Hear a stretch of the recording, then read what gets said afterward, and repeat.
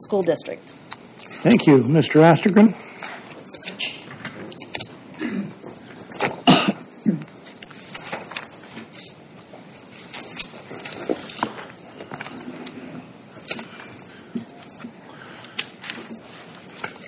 Good morning. May it please the Court, my name is Alan Ostergren from Des Moines, Iowa, here on behalf of Appellant Russell Hotchkiss.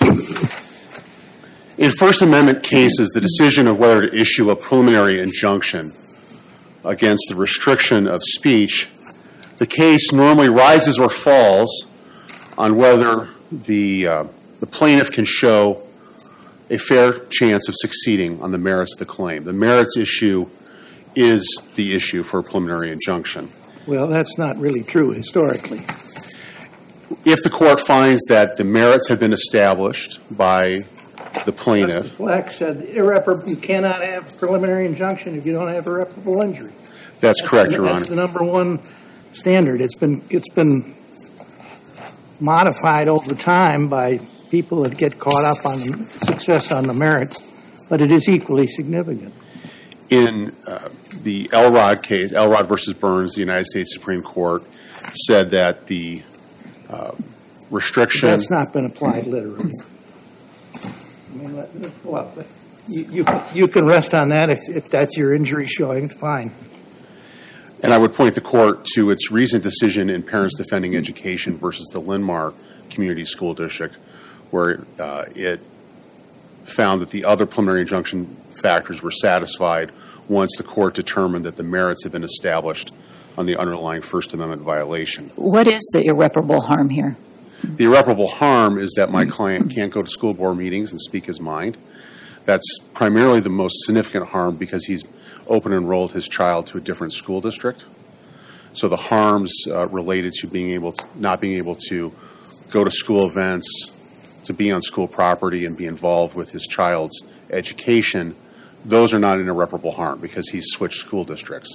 But the inability to go to public comment time at school board meetings is the irreparable harm. Were there other ways he could communicate? The no trespass order said he couldn't land on the property, but he could communicate in other ways, correct? The order, the letter, permitted him to send emails or letters to the school board members. And does the record show any efforts on your client's part to do that? Not after the order was issued, no. What he wanted to do was participate in public comment time, which the district continues to permit to have during its monthly meetings.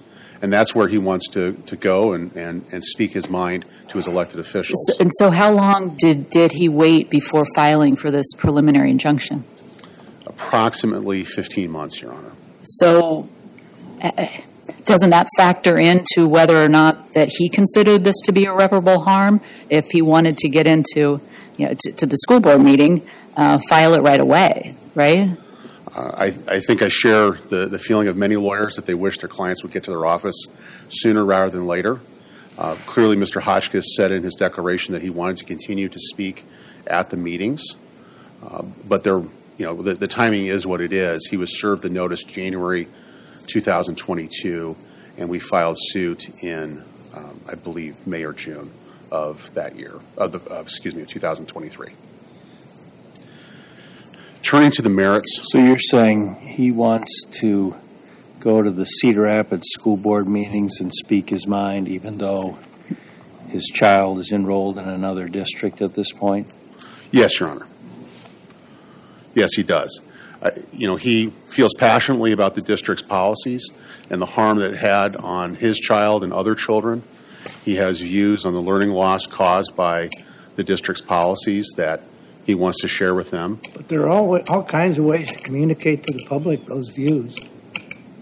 Why is presence at the board meeting so important other than to continue his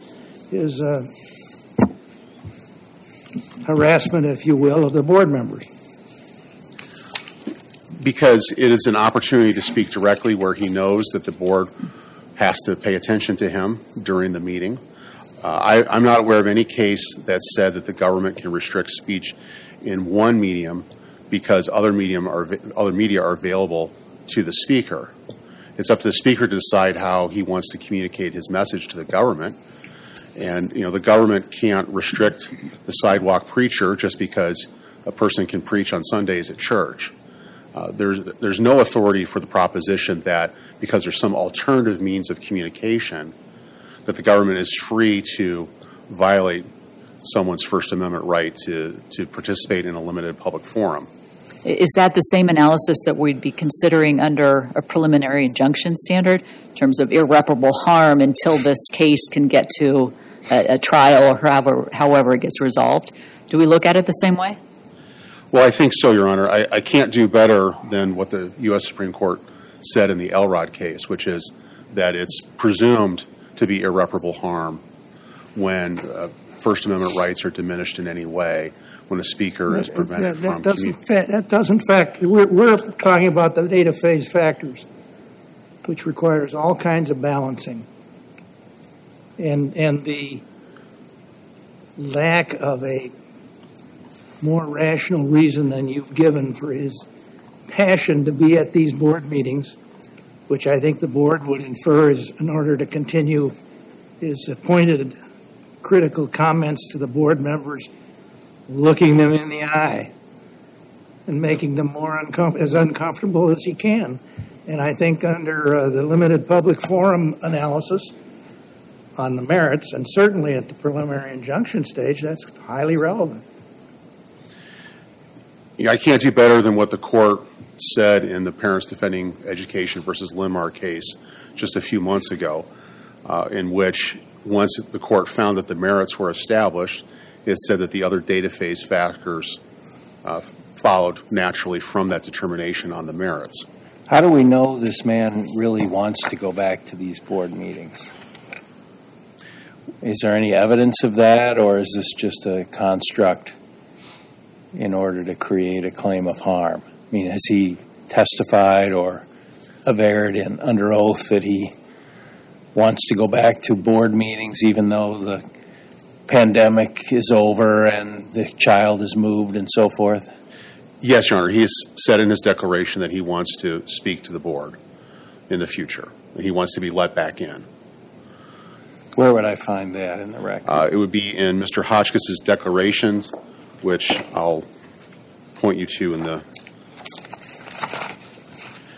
page 20. Go ahead. I'm sorry, page 22 of the appendix is the declaration, which adopts the factual allegations in the complaint. Okay, and I'll look at it. Thank you. The, Go ahead. You wanted to proceed on another topic. Thank you, Your Honor. It's important to... Well, he says I adopt the complaint. You're saying the complaint then says that he wants to go? Yes, Your Honor. I was just trying to find that paragraph, but... Do you think there's a paragraph in the complaint that says some years later now he wants to go back to the board meetings? On page 10, he's been unable to attend since receiving the notice. And what paragraph? Paragraph 20, Your Honor. Paragraph 20. Because he did not attend the January 22 board meeting. He's not attended any meeting since January 10, 22. And I would point out that he doesn't say there he wants to go back in 2024. That's what I was wondering about. We also included a state law claim, which the district court has, in candor, since dismissed, but a open meetings state law claim for his continued inability to come back. I think a fair reading of the complaint is he wants to come back. Okay. Thank you. I'd like to point out that the district court never really fleshed out its true threat analysis, and that's pages 157 through 159 of the appendix, where it discusses the true threat issue. The things that the district court cites as evidence of a true threat fall far short of what this court has said is a true threat that allows the government to restrict speech. I would compare the district court's findings in its order, the sarcastic comment about a board member calling her Ms. Psychology during his remarks. The statement, take the vote tonight or we're coming, which was clearly a political reference. Why don't you distinguish Davison v. Rose for me? In Davison, which is essentially the only case that the district relied on in its briefing, the person said that the school was a target-rich environment, told the board members they would be meeting their creator soon, talked about having a firearm. I have no problem calling that a true threat, and that is leagues away from what Mr. Hotchkiss did. How about I will make sure you are incarcerated? How does that speak to political process? Mr. Hotchkiss believed that government officials would treat the board's actions as violations of civil and criminal statutes. Now, I don't think that they are going to get incarcerated. Well, first of all, it's far-fetched, but second, he doesn't say that. He says, I will make sure that you are incarcerated. I think the context of that, Your Honor, is that he is going to raise what he believes are civil and criminal violations of the law of the board. Civil wouldn't be incarceration and criminal wouldn't be his to do, as I understand it. True. But I think the context of that comment is he wants other authorities to deal with this school board. And he may be misguided in the view that somebody's going to be criminally prosecuted on the school board. Obviously, that's not going to happen. But it's not the same as a statement, you're going to meet your creator soon, telling somebody that they're going to be subject to the criminal justice process. We're coming for you is getting there. I think the context of it, Your Honor, is very clear in the video that he's talking about the upcoming school board election. Well, wait a minute. I thought this was the perception of the target that matters. The reasonable perception. It has to be objectively reasonable. If I was Ms. Psychology and I heard all of this, I'd have my kids specially protected in the evenings.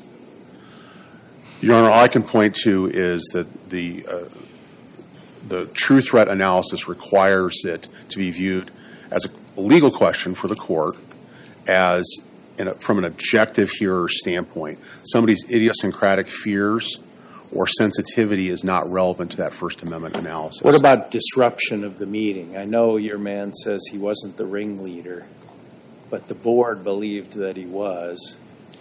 I understand there may be a dispute about whether he was, but if the board believed that he was leading the disruption, wouldn't that be a permissible basis to exclude someone from future meetings? I don't believe that. It's essentially almost a heckler's veto argument, Your Honor, that because somebody else is inspired to chant, take the vote, that somehow my client can be kicked out permanently. No, I'm not sure quite what you mean by heckler's veto in that context, but I'm saying if a person at a meeting organizes a disruption of the meeting, would that be a basis to exclude the person from future meetings?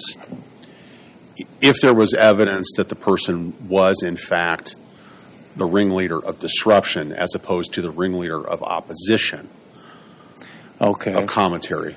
So, but on a First Amendment claim, this is a First Amendment claim, correct? Yes, Your Honor.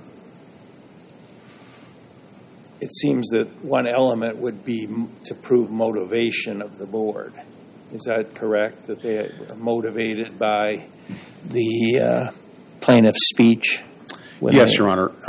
So what I'm getting at is if they believed that he was the ringleader, whether they were correct about that or not, wouldn't that be a non-First Amendment motivation? They would have to have some sort of objective evidence, I think, to back that up, because otherwise this motivation argument becomes the loophole, if you will, to the true threat doctrine. And certainly that's how the district court analyzed it, and that's how the school district... See, you didn't hear when you, in response to my Davison question, you didn't get what I was referring to, the passage that says, well, it is true that some of the speakers were very animated and several used explicit words. none of the speakers, meaning the other speakers, made comments about individual board members. And I think disruption can be reasonably defined by the board to include pointed remarks at individual members that may ostensibly be on the subject that the meeting is about, but are in fact attacks on individuals. And that is disruptive in and of itself, to me. My light's about to turn red. May I respond to your question? Please. Thank you. I'd like to leave you with the fact that there was no interaction between the presiding official, the board president, and my client. There was never an indication of, please confine your remarks to an agenda item. Please don't talk about individual board members. It's simply they sat there in silence and then banned him from life, for life, in response to that. If there had been a dialogue, if there had been any kind of... So if they'd had a security officer there and told him to remove Mr. Hotchkiss in the middle of these remarks, your case would be weaker? What I'm referring to, Your Honor, is the presiding official, if they truly think it's disruptive to talk about a board member individually, then the board president should say, please don't talk about board members individually in your comments. But it should go without saying, if it's personal remarks. When you say banned for life, did the letter actually say that, or are you just saying there was no ending date specified? There's no ending date specified in the letter. Was there any reinstatement type provision in the letter? No, No, Your Honor. but presumably he could ask and see what happens, but you're just saying there's nothing providing for it? There's nothing provided for in the letter. It is you're banned. Yeah, okay. Period. Thank you. Thank you, Your Honors.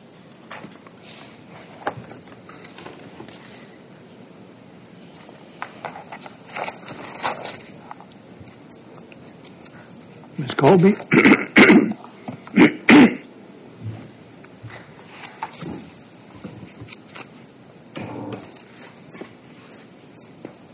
May it please the Court.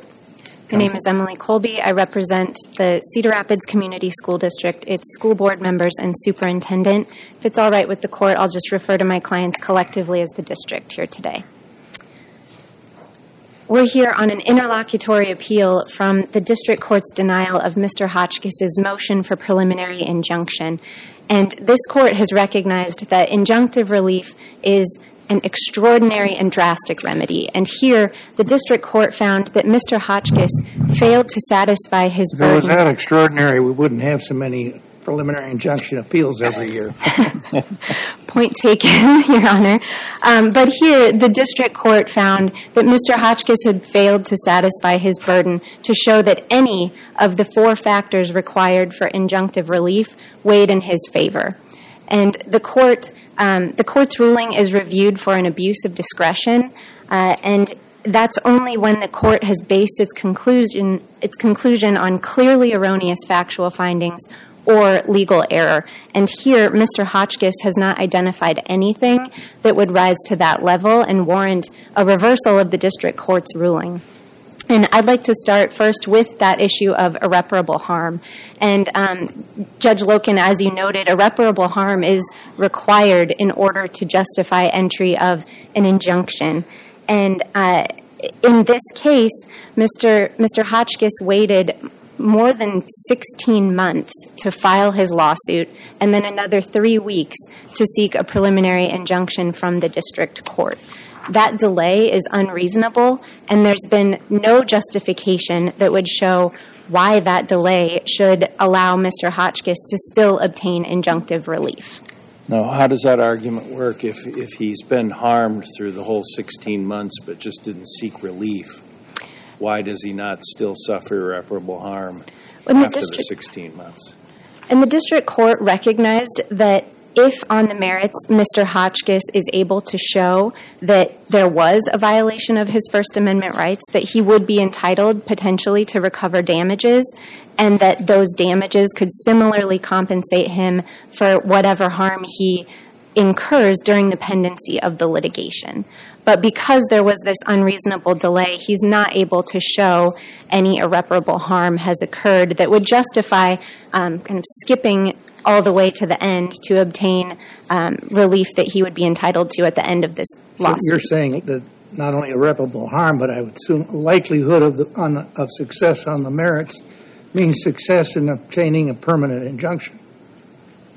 Otherwise, a preliminary injunction is well, let's get on. I'll call your first witness, your first damage witness. Correct. And here, if in fact Mr. Hotchkiss can show at the end that there was a violation of his First Amendment rights, he would be entitled to damages. Those could also compensate him here.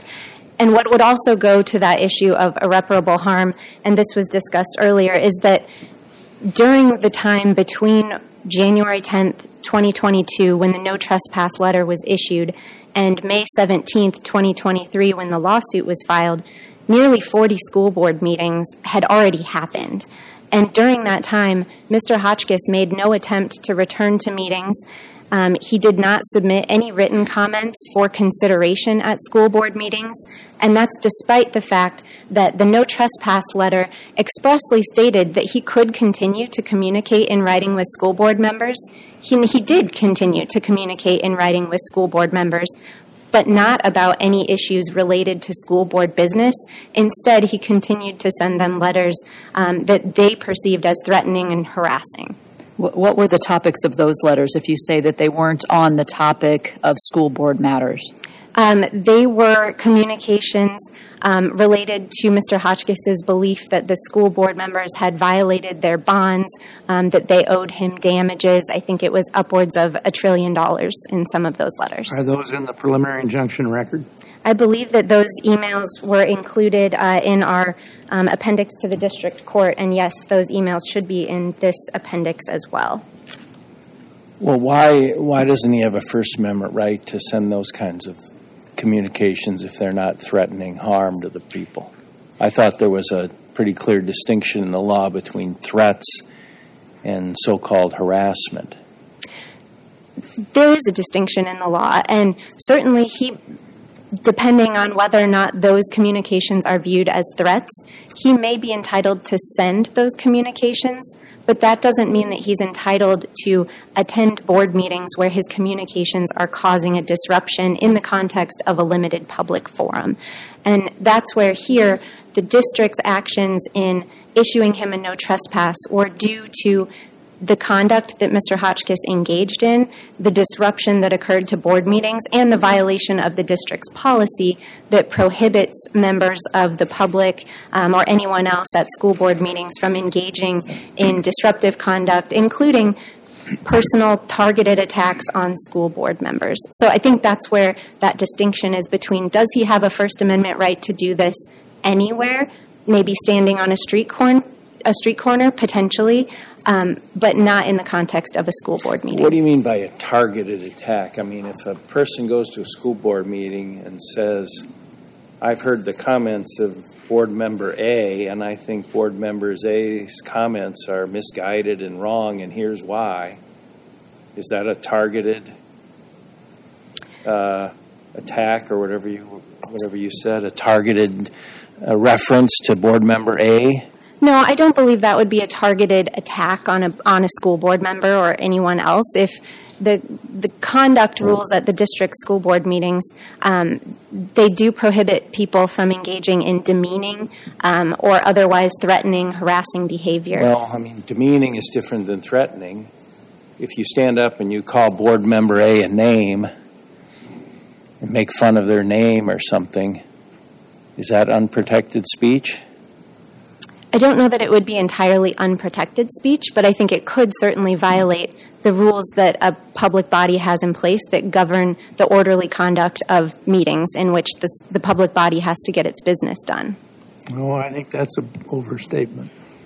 I don't think you could come up with a case supporting that. We can create orderly conduct rules that prevent criticism of board members because it makes them uncomfortable? No, I don't think that just making someone uncomfortable would be enough. I think there would need to be a showing that there has been some disruption caused by it. And so if if it's a innocuous comment, making fun of someone's name, I think was the example, that would need to rise to the level where a reasonable person would be disrupted by that, where it would create some kind of disruption within a limited public forum. I had a little different question on the what's in the record. Does the record show a public comments in social media or more traditional media or in any way on this subject? In terms of Mr. Hotchkiss's behavior? Mr. Hotchkiss made to show his continuing desire to speak out on these issues and inferentially attend board meetings. No, I don't believe there's anything in the record that shows Mr. Hotchkiss engaging in other comments on social media or anywhere else in the public. It isn't very hard to get on social media these days. No, it's not. Bullies are doing it all too much. As to, if we can circle back to the letters or emails that he did send to the board after the no trespass order, and is the content, in your view, the content of those emails, is it the kind of thing he could have said in a board meeting? In other words, if you get up in a board meeting and there's a topic that is going to be addressed and you get up and just start speaking about something entirely different, would you then be asked to sit down? In other words, I'm trying to figure out whether the description of what he said in those post-no trespass orders really was something he could have said in the board meeting and would have preferred to say there rather than in the emails.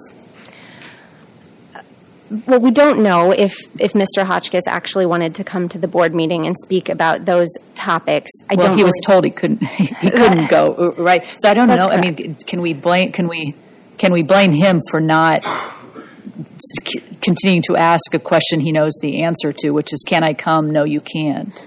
No, and that's correct. And the no trespass did exclude him until further notice.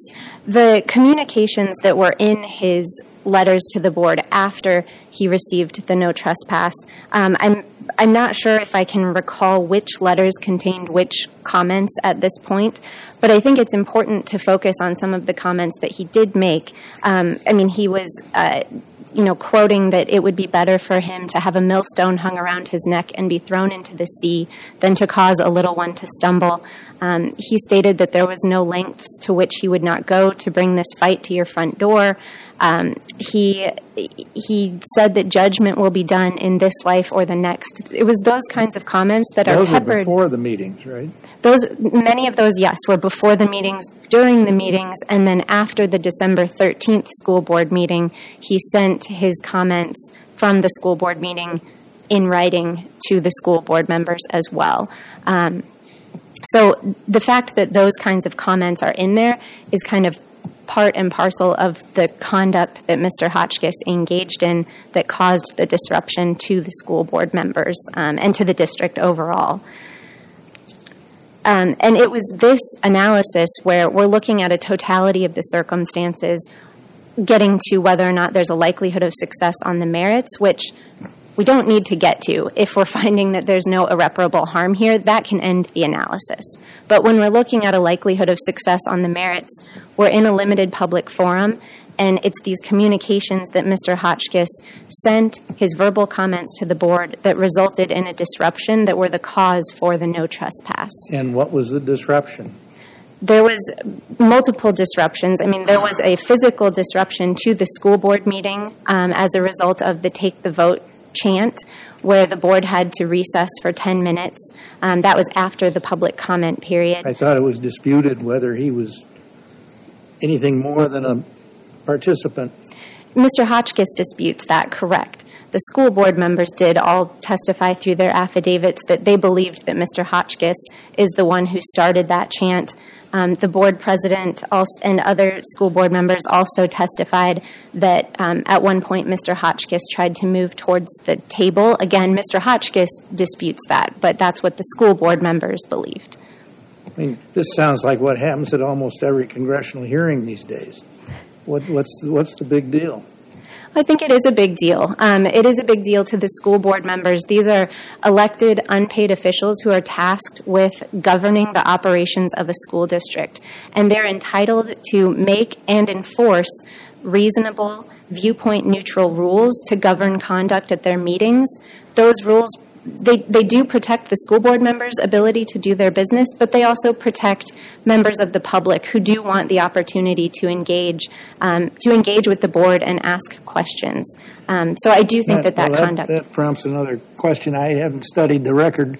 I get the sense that there was no attempt by anyone on behalf of the school board before the letter was sent to sit down with Mr. Hotchkiss and say, we got to talk about when you come to board meetings what's fair game and what isn't, and see whether he would give assurances that he will not frighten the board members or whatever it is, whatever prompted the letter.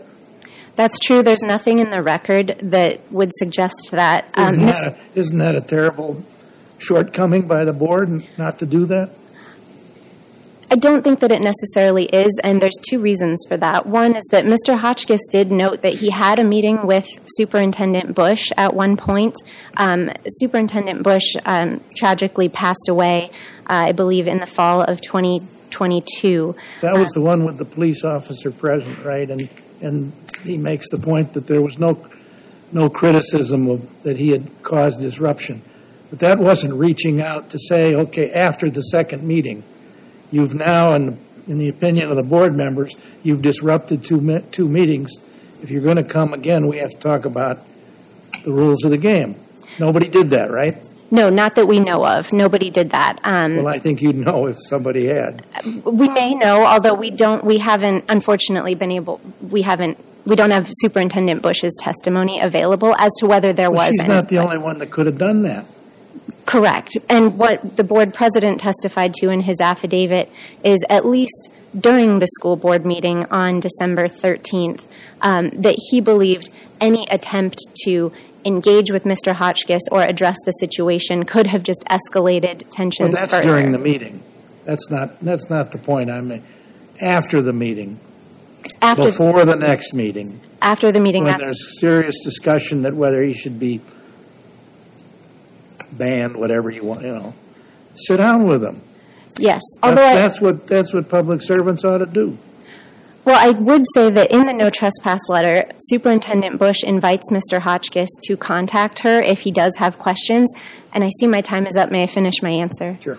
That Superintendent Bush invited Mr. Hotchkiss to contact her with questions, and immediately upon receipt of the no trespass letter, he did that. Mr. Hotchkiss asked Superintendent Bush if the letter meant that he could not continue to pick up and drop off his child at school, and she immediately told him, no, you can continue to do that. So I think there is evidence, at least, that he had... It doesn't address the point of meetings. Not the point of meetings, no, but I think there was an avenue for him to ask questions. It was after that exchange that the board sent out its... Oh, no, this was in response to the letter. Yes, Your Honor, and my time is up. Could I... One question. Maybe I misunderstood the record, but I thought that there was something about a meeting between Mr. Hotchkiss and maybe his child and the superintendent. Did I misunderstand that aspect of the record? No, that's correct. There was a meeting between Superintendent Bush and Mr. Hotchkiss. I don't recall if that was after the November meeting or the December meeting, but we don't have any facts other than Mr. Hotchkiss's testimony about that meeting. I see. Just the fact that it occurred. Correct. And we have no testimony, unfortunately, from Superintendent Bush. Correct. Thank you. Thank you. Thank you, counsel. The case raises interesting issues, and it's been thoroughly briefed and argued. We'll take it under advisement.